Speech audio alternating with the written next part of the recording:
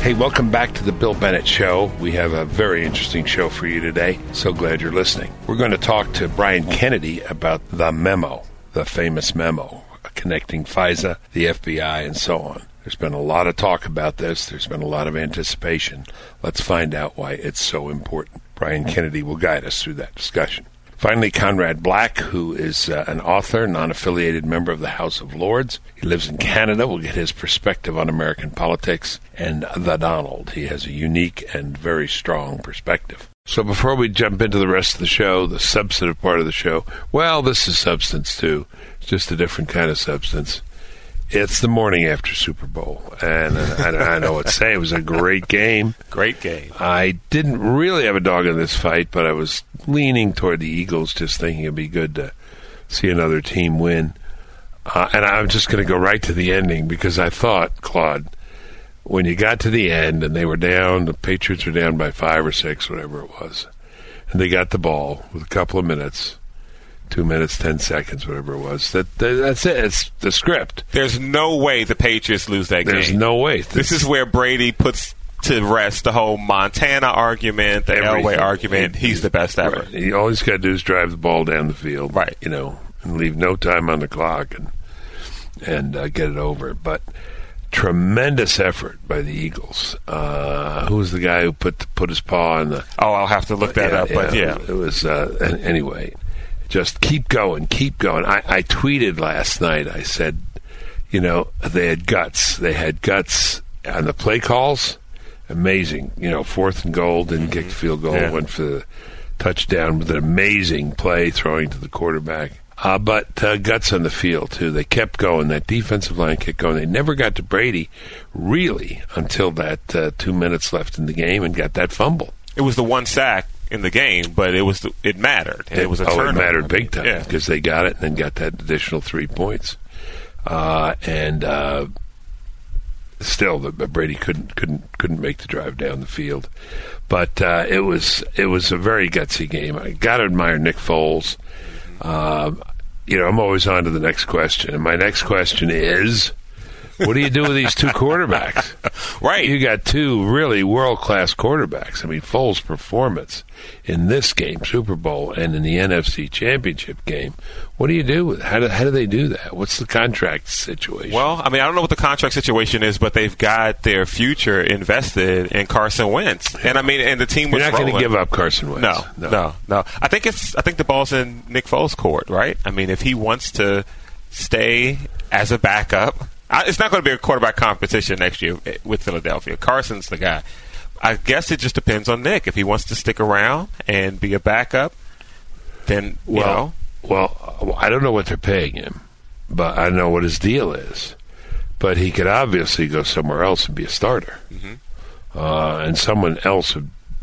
Is it likely that someone else is bound to offer him more than the Eagles will offer him as the backup? I would assume so. Jacksonville's an attractive spot. Denver's looking for a quarterback. And so you've got these places that need a guy, and here's someone who just won a Super Bowl and may not even be starting for the team that he just won a Super Bowl for the next year. By playing a great game, too. Right. Not just by hanging out, but by playing a great game.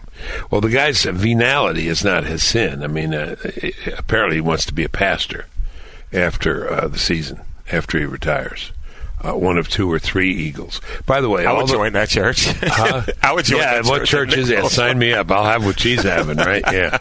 I loved it after the game when they talked to the coach and the players, and they all said, "Thank the Lord, my Savior. Nothing's possible without it." I just love it because the way the mainstream culture likes to censor these things out. Not censor, but just sort of block them out and not pay attention. You tweeted about that. Yeah, I did. And there they were, one believer after another. And okay. And was that Dan Patrick doing the interview saying, okay, fine, let's move on here. But many of these men, these big, tough, strong men are deeply religious. And that was good to see. But good for the Eagles. Who's the guy and the commentator who used to play for the Patriots. Rodney Harrison. Rodney Harrison. He had two interesting comments. He said, one, they need more athletes. The Patriots need some athletes. And I think he means in their secondary. Their defensive line did pretty well, I thought. There were a few, real good runs by the Eagles, but they basically did the job. But Foles was getting people open all day. But on the other hand, the Patriots were getting guys wide open. Wide open. I mean, the Eagles did a good job of converting a lot of third and shorts, 3rd and 6, 3rd and 5. The Patriots couldn't get off the field. But to your point, the Patriots were getting guys wide open. And don't forget, their number one receiver went out with a head injury in the first quarter. His name escapes me now, but he's the guy they got from New Orleans who can really stretch the field. So right. They were working with limited resources. But Gronk was back, and Gronk was playing. But, I mean, those guys were open like in a touch football game. The Patriots, it was like open by 15 yards. Yeah. And the Eagles couldn't seem to figure it out. I was thinking at one point what one of the announcers said, which is, if these guys are going to be that open, you might as well rush one more guy anyway. Put the pressure on Brady. Right. But anyway, Foles was incredible on third down, and Ertz, who I like, he's their tight end for the Eagles, did a great job. But the big boys up front, I think, they protected Foles. Was Foles sacked? I don't think he was sacked. No. I don't think he was sacked. So, anyway, a terrific Super Bowl, one for the books, and the great master went down. But I mean, he's still. Will he be back? Will he be back? Oh, absolutely. I mean, there's no reason not to come back. Not come back. But the question for you is, what are you going to do? You looked like that, wouldn't you? Come. Oh, well, definitely. There'd be no question. Right. But what are you going to do for the next 6 months until August? You ask a hard question. That's why I don't want to end this conversation, because once this conversation's over, the game's over in my commentary. Yeah. I don't know. I don't know what I'm going to do. I'm just going to. Alabama spring football is in a few months, right? I guess that's what I do. That's what I got to do. You're listening to The Bill Bennett Show. Brian Kennedy joins me now. He is the president of the American Strategy Group. And in full disclosure, I am a fellow of the American Strategy Group here in Washington. Brian, thanks so much for joining us again. Thank you, Bill. Great to be with you. Brian, let's get right to it. The memo. What's the core of it? I mean, there's been a lot of talk, Brian, a lot of commentary in the couple of days since this memo was released. What's the core of it? What's most important? I don't want it to get lost in the noise.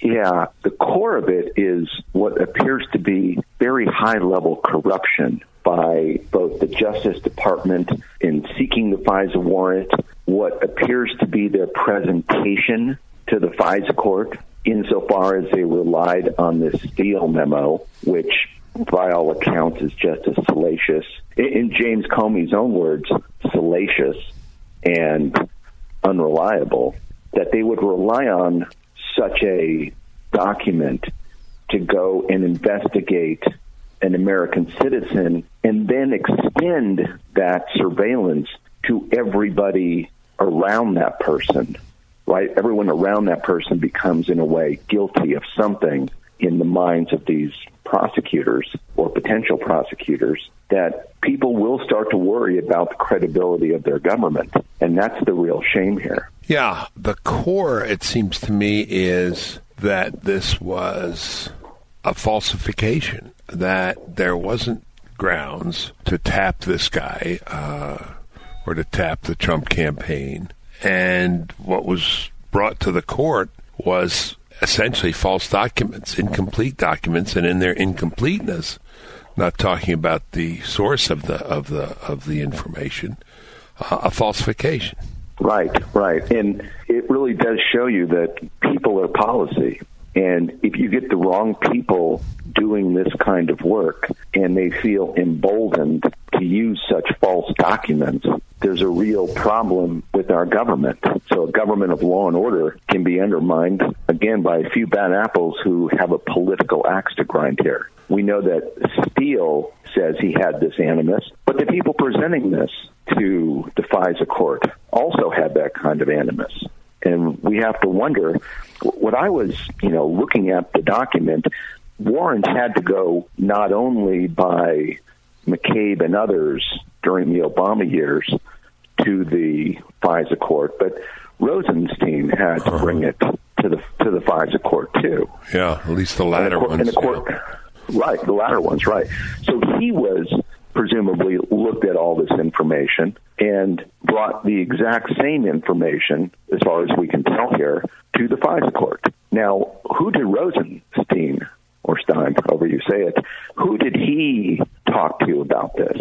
He couldn't, correct me if I'm wrong here, he couldn't have spoken to Jeff Sessions about this because Jeff Sessions had recused himself on any matter relating to Russia. And the heart of this is the Steele memo, which deals with Russia. He couldn't have Mueller about this because Mueller was doing an investigation. He probably spoke to Comey about it, I would think. But did he talk to anyone else? He obviously spoke to McCabe about it. Again, another political, what we're seeing now to be a very overly partisan actor here within the Justice Department. But who else did he talk to? Did he talk to anybody in the White House about this? I mean, these are some of the things that are unanswered in all this. But one wonders, who did he consult with before he, Rosenstein, actually went and decided to renew this FISA warrant? Yeah, that's a good question, and I believe we don't know the answer. One of the arguments that's made against Nunes and the memo is, well, wait a minute, these FISA warrants were issued, yes, in October, but there was an inquiry going on before that into Carter Page. There was an inquiry that had begun and alerted earlier in July, I believe, and there was also an inquiry or interest in the person of this guy Papadopoulos.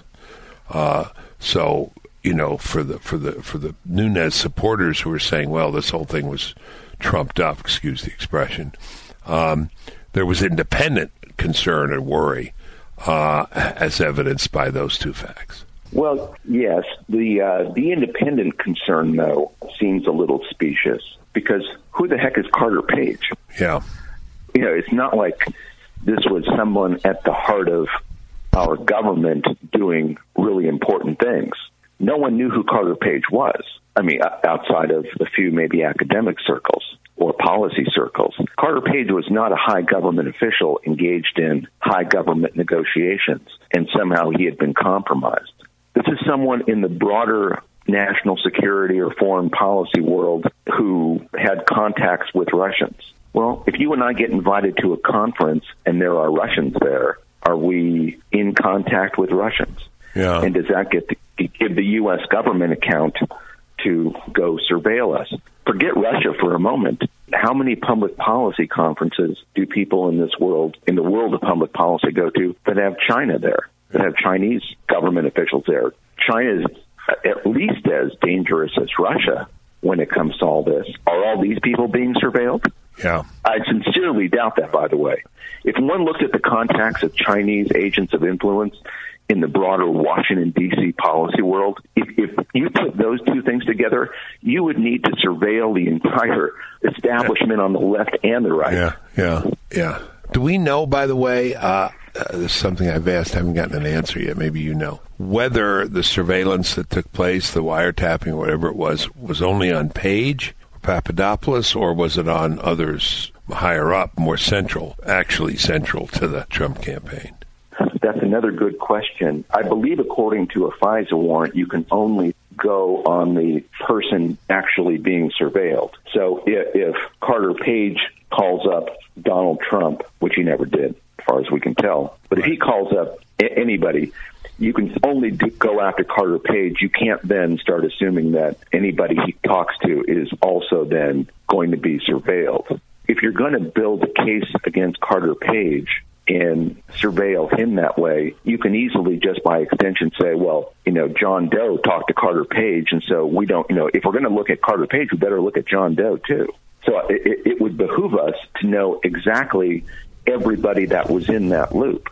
Yeah. And to what extent these investigators were going and actually trying to engage in a kind of political war against the Trump campaign, and then the Trump transition team, then the Trump White House.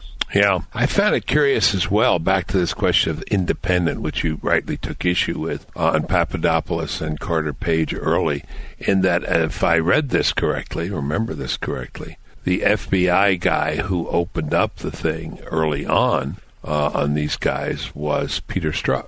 Right. And we know where his motivation was in all this. We know that from those memos. So, that again casts doubt, on the, quote, independence of this investigation. A couple things that have been said now in the mainstream media and by the Democrats is, one of them is Donald Trump, his administration have now cast doubt on all law enforcement. Everybody in the FBI and Justice Department and everybody in law enforcement. I don't believe that for a second. I think what they're talking about is some people, maybe 5, maybe 8, I don't know how many, but a finite number of people who were so motivated. Do you have a view on that? Well, I think that's a great point to raise. Of course, has there ever been in the last 20 years a president more openly on the side of law enforcement as Donald Trump? And the answer would be no. Yeah. He goes out of his way to articulate time and time again all the good being done by our police and FBI and broader intelligence community. He says the rank and file are great people, great people, he'll often say. And I believe him that he believes that. Yeah. And I believe those people are great. Yeah. But when you have a handful of people who decide to take it upon themselves to engage in almost kind of a coup-like effort against this administration, then you have to wonder about those few bad actors. Yeah. As I was saying, it could just be a dozen people, but those dozen people, and look, anytime someone gets pulled over by a policeman, for a traffic ticket and they have a bad experience, well, all of a sudden, for that day anyway, the police are no good. Yeah. But of course, we know the police defend us.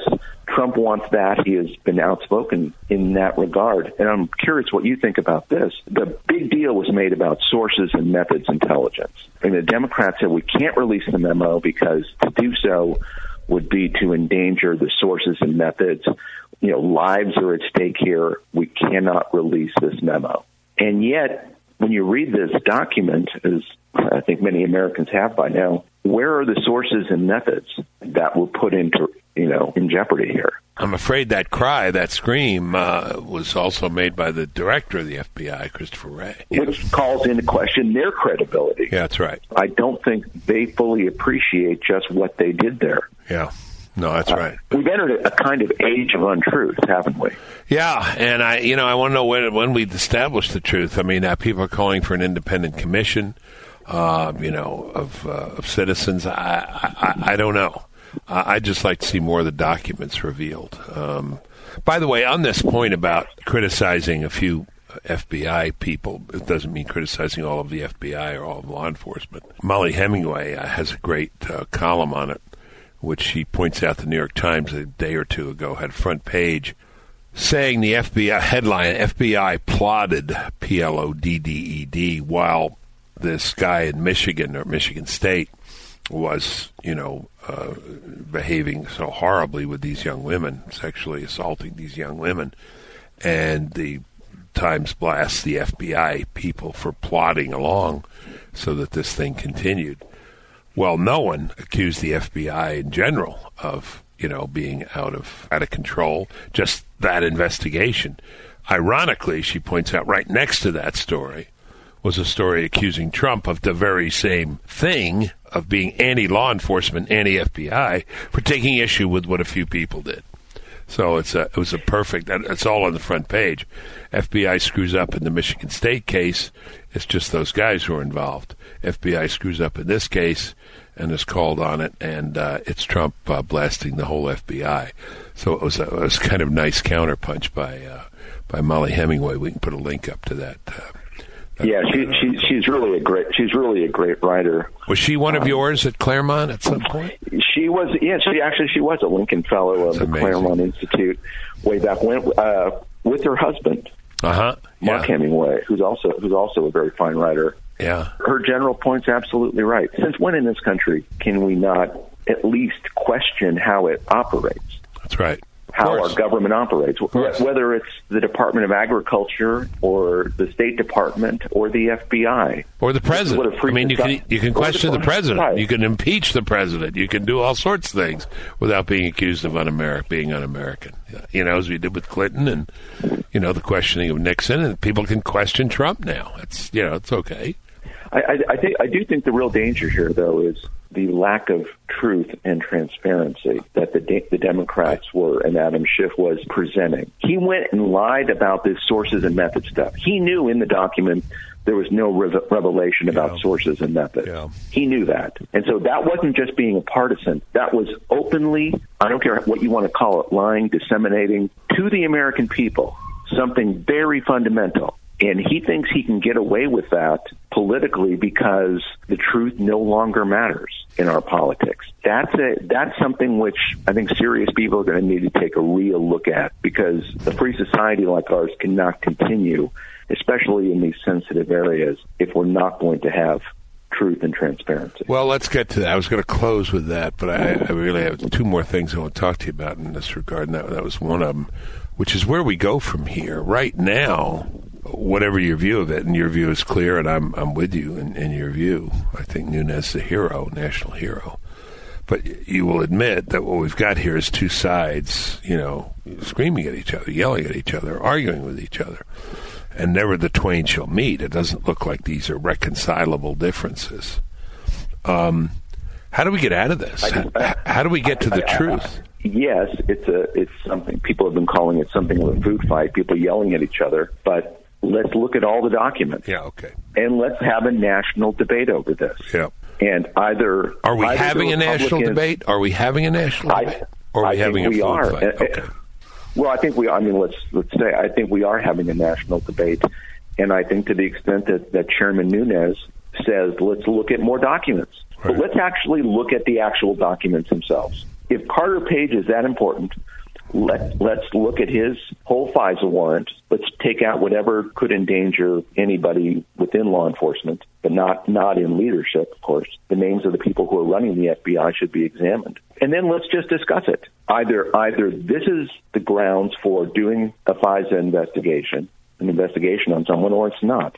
Let's have that debate. More documents, more discussion about these things.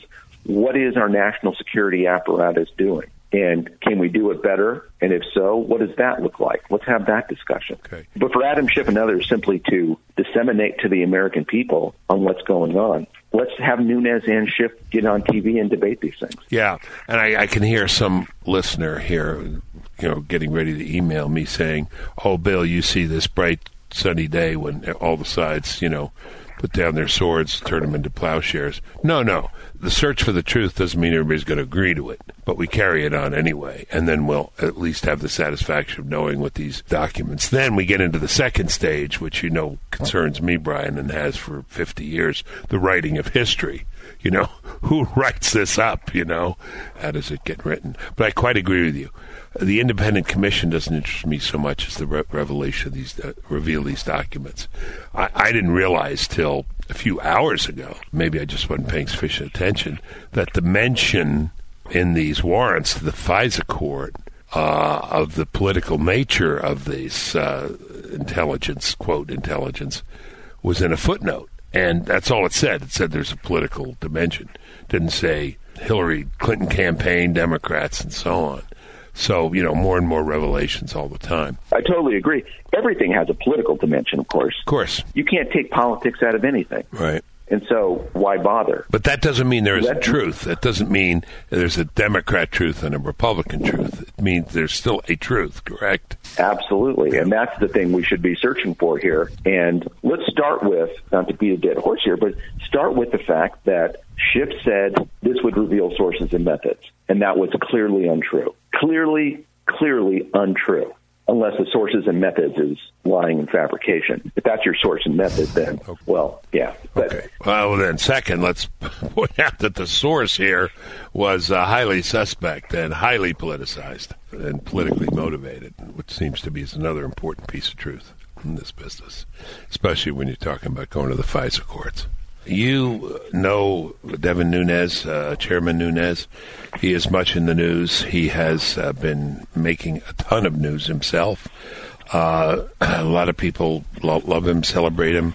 Democrats and liberals seem to revile him and want to get rid of him as quickly as possible. What is his role in all this, and what is the significance of the memo? Give us a little background from the perspective of a person who knows Devin Nunes and knows something of the history. Well, anybody who knows Devin Nunes wouldn't be surprised by what he's done here. It takes an enormous amount of courage to stand up in Washington and do the right thing, especially when so many forces are allied against you. The popular media, the media elites, the bureaucratic elites, they didn't want the memo released and are going to fight this thing tooth and nail. Brand Townsend, former Bush administration official, was on CBS calling this a political document, not a fact document. The entire establishment's against you. It would have been really easy for Devin Nunes just to keep his head down, do the day-by-day work of the Intel Committee, and not take this thing on. But he did. And for that, he is, in my estimation, a national hero, because he's exposing this effort by, I don't think that many people, to try to delegitimize a president that was elected by running against the elites in Washington. And so this is the beginning, or you might say the next phase of a political civil war this country's having. And right now, Devin Nunes is our Nathan Hale.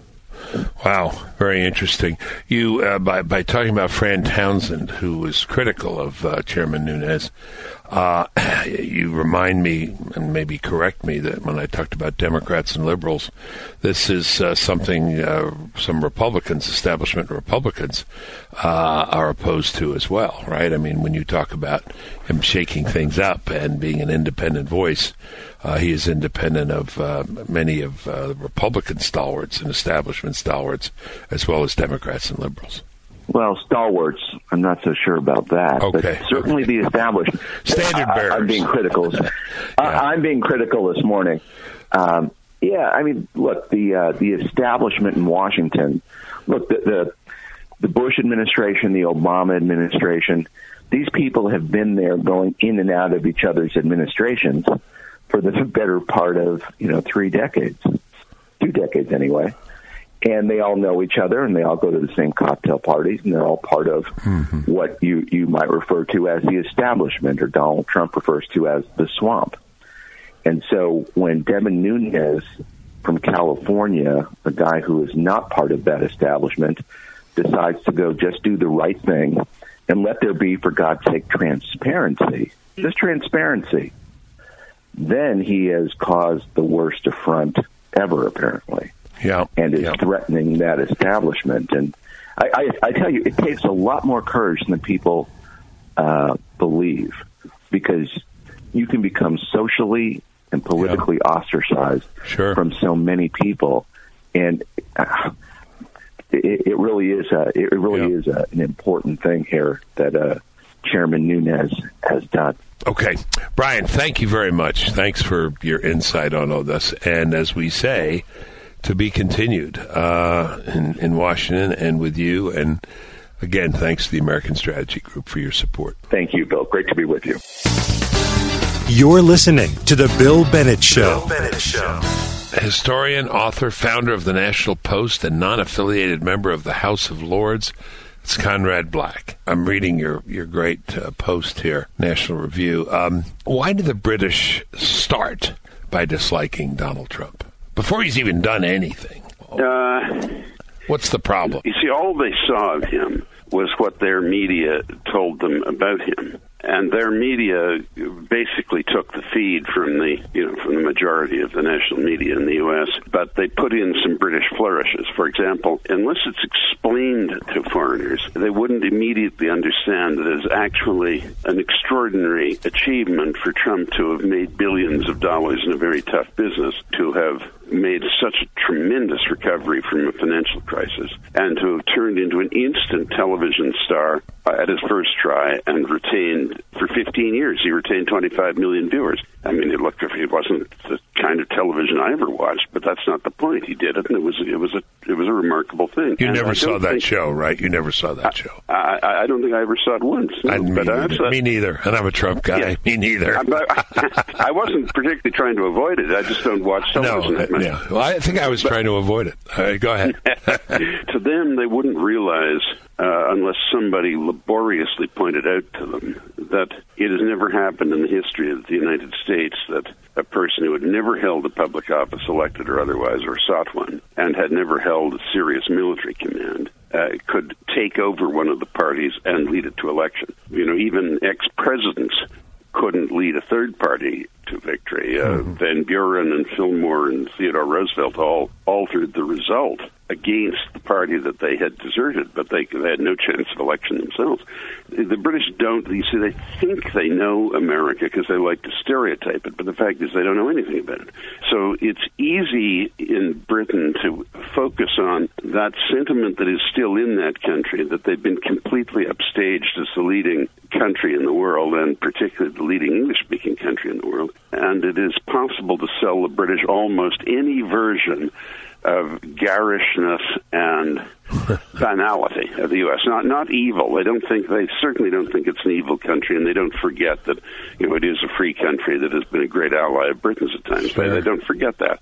But they have this ghastly, condescending, simplistic, in fact, view of the United States, and they're always susceptible to believe negative things about it. Not hideously negative, just slightly mockingly negative. Despite the courtesies of British diplomats and the existence of a minority that is fundamentally pro-American, of whom the most prominent recent example was Margaret Thatcher. She'd always admired American efficiency and courage, going back to when, as a girl, they'd invite American servicemen near, you know, in the town where they lived, back from the church services to dinner, you know, that kind of thing. Yeah. And there is that tradition in Britain, but it's not the majority. I mean, all of the labor left, which is almost half the people, are really far leftists, and they hate American capitalism and materialism. And the old Tories, the Thatcherite ones, are fine from this perspective, but the rest of them are still basically Colonel Blimps who think that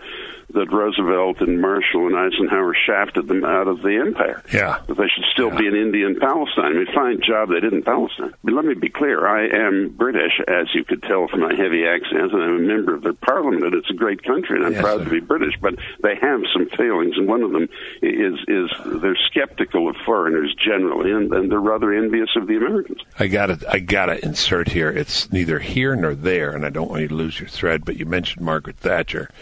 And apparently it was a hit on Fox TV. I have to tell you, before the State of the Union, they asked me about the procedure of, the one person sitting out, and I said I was the designated survivor twice during the Reagan administration. Conrad, that is, I was the guy who was left out in case there's a catastrophe and the Capitol is blown up. There has to be one person in succession who's out. So I got in an Air Force plane, and they took me to Albuquerque. Why, I don't know.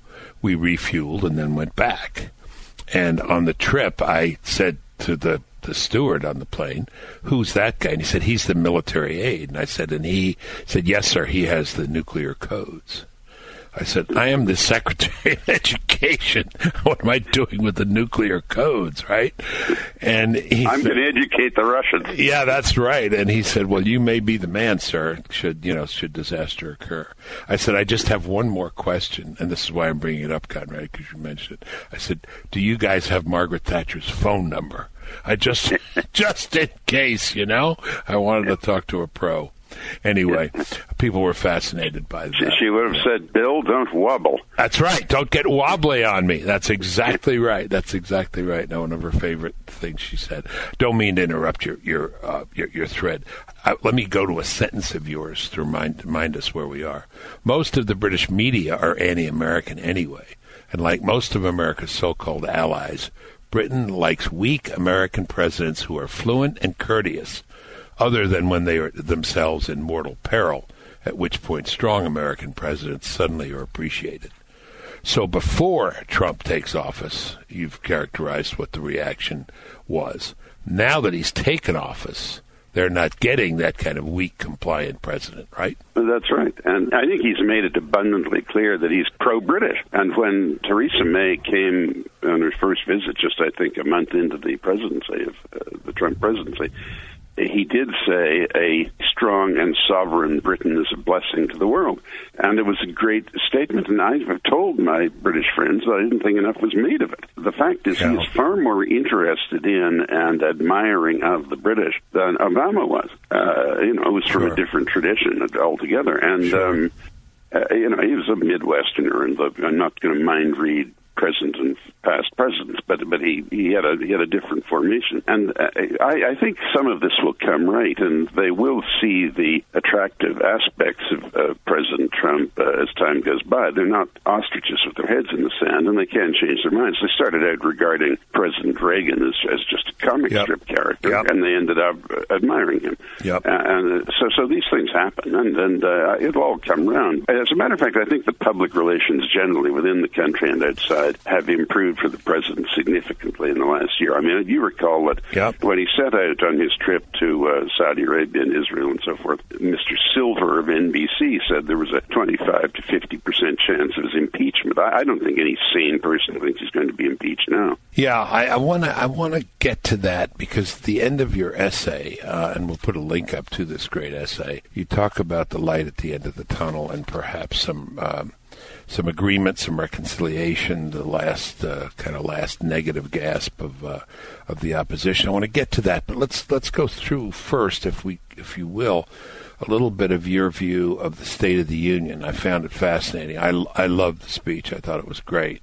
You said yes and no. There were things that bothered you. You thought it was very strong on policy, but there were some aspects of it you didn't care for. Well, I remember, as you do, when this business of introducing admirable people who basically ordinary people who had either faced terrific challenges with great courage or done something spontaneously admirable. He introduced them, started with President Reagan, and he introduced a few of them. And I thought it was, frankly, not exactly relevant to the State of the Union, but a nice touch in a way. And certainly good human touch for the chief of state and head of the government and commander-in-chief of the armed forces to recognize these citizens from around the country who did different things that were commendable. But it's getting more and more extended, and I think over 80 minutes is too long for a speech like that, to hold a national audience. Now, it's not for me to give communications advice to the president, but I was giving my opinion, and I thought it was, as I said, overdone. I'm not criticizing any of the individuals involved, but many of them were quite touching stories, but I thought there was too much of it because it made the speech too long. And so I have to put this delicately, not just out of diplomacy, but because it's a slightly subtle sensation. But if I were an American, I wouldn't put too much freight on this wagon of exceptionalism. In my opinion, the most extraordinary irony of contemporary affairs in political matters or international political matters is that the United States undoubtedly is chiefly responsible for the success of democracy and the free market in the world. And those of us in other countries must never cease to be aware of and grateful for that. But it is not today a particularly well-functioning democracy. The role of money in American elections is worrisome.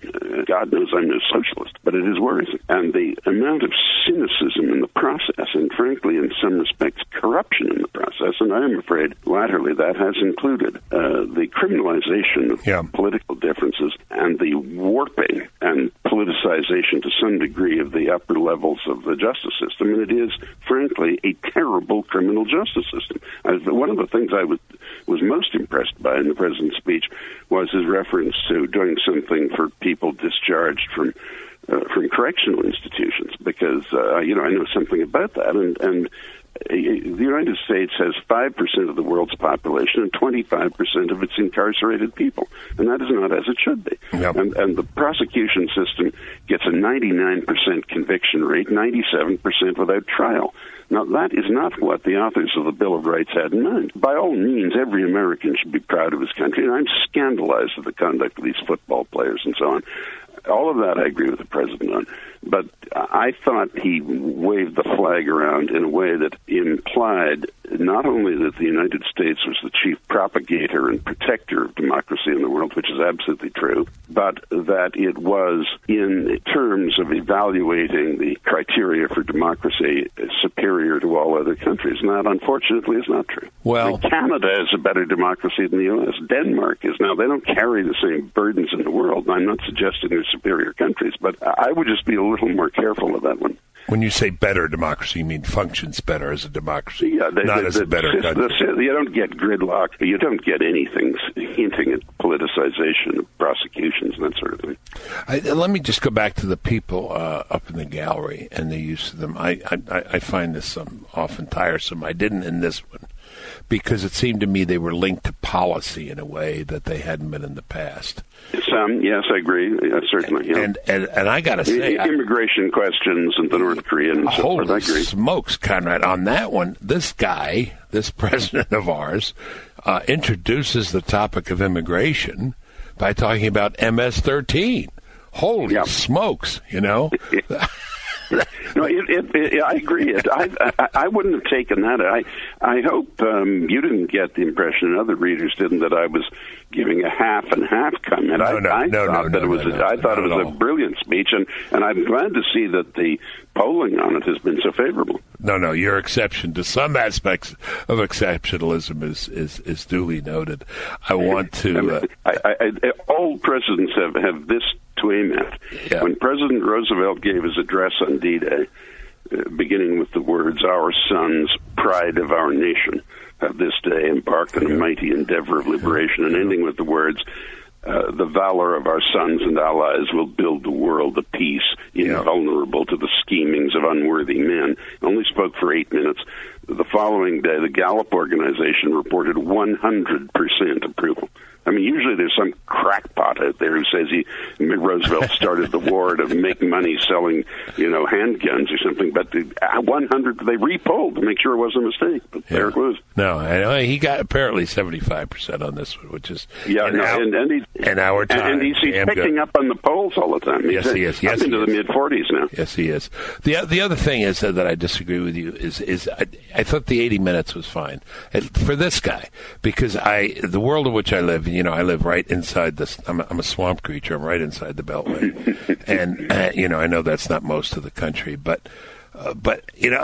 people needed to be introduced to him. A lot of what people get is just this, this constant media drumbeat against him. So there he was in full flower, and excessive flower, excessive perfume, self-perfume, maybe. But no, I wouldn't say that. I mean, it's just a bit long. That's all. No, I thought it. I don't want to seem to nitpick. I thought it was an excellent speech. No, but I asked you to nitpick. Here's the part that intrigues me. This is so encouraging to me, but I don't know that I agree or have thought of it. The end of your essay. Over time, half the people are in each party, and both are needed to govern. Washington became Babylon. Donald Trump stormed Babylon. And the process of what is ironically known politically as fusion between the two is underway. The Democrats, having set out to impeach Donald Trump and having almost destroyed the Clintons instead, must be almost ready for a modicum of cooperation, as the government shutdown farce indicated. The media will cool out, and the world will see America more clearly.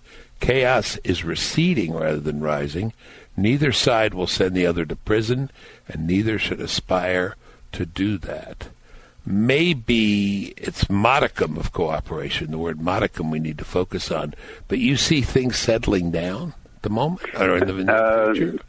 I think not in the next few days. Not in the next few days. Not with the memo. No. Right. Yeah, I'll tell you why. A year ago, the Republican leaders in the Congress were just sitting on their hands. McConnell and Ryan, as far as I could see, were not lifting a finger even to confirm the president's nominees. It took forever to get, with a couple of exceptions, to get his people in. And nothing was moving. And frankly, I had the impression that Washington, as usual, had been drinking its own swamp water and really wasn't sure that this man was legitimate and was going to last. So by a variety of factors, the circumstances changed, and the Republican leaders in the Congress and almost all of the rank and file of both houses in that party are now, as far as I can see, rock solid behind the president, trying to get practically all of his program through. I mean, there'd be some chivying here and there, but in general, they're supporting the president of their own party. And the Democrats, who started out promising scorched earth, the resistance, Schumer was going to block everything and obstruct everything, they've loosened up to some degree. I think Pelosi is rivaling Comey for having apparently taken leave of her senses in her public utterances, but she may come around. But Schumer is less militant and histrionic than he was when he claimed the Statue of Liberty was weeping. He was weeping over the nonsense about immigration from terrorism-afflicted countries and so on, or visitors from those countries. So it's hard to keep it in mind from one week to the next, but it is a much more civilized atmosphere now than it was a year ago, or even at the time of that nonsense in Charlottesville, where, as far as I can see, all the president said was that there were bad people on both sides, and for that he was pilloried for being soft on Nazism. And the Ku Klux Klan was just outrageous. And I think things have settled down from there, and I think that process will continue. Wow, that's... Not in a straight line, obviously, because that's not how it worked. No, I need to think about that. I mean, that was the real... And I'm going to get the audience reaction to it. We always get a great reaction to your presence on this podcast. It's very kind of you, Bill. It's always good to have Conrad Black on the show. Expands my vocabulary. And that just about does it for us this week. Claude or Ricky, before we go, we have some emails. Dr. Bennett, this is from Don in Redmond, Washington. I've enjoyed listening to you for years, and now through your podcast, I religiously listen to your podcast every Saturday morning while doing my chores around the house. I want to say thank you. Well, thank you, Don. He says, keep up the good work, and you keep up the good work as well. I love this one. This is from Anne. I've been a fan for some time. Delighted to know you graduated from Gonzaga High School. I am also a graduate of Gonzaga High School, but not the one in Washington, D.C., the one in Spokane, Washington. Actually, Anne, my college roommate my freshman year, was a graduate of Gonzaga in Spokane. Well, look at that. Look at that, right. She writes, I presumed your Gonzaga was my Gonzaga. No. Of course, the Internet helped me sort things out, but I must say there must be something similar coming out of our Gonzaga Jesuit educations, because we are in sync in most of our thinking and reasoning. Keep up the good work. Well, the Jesuits tell you, they don't tell you what to think, but they tell you how to think. I think that's mostly baloney. I think they tell you what to think, and it's pretty liberal. But I reacted against it eventually, and so did Ann. Great to hear from you, Ann. Thank you. Feel free to send us your thoughts. The email address is BillBennettPodcast@gmail.com. That's it for this week, folks. Talk to you next week on The Bill Bennett Show.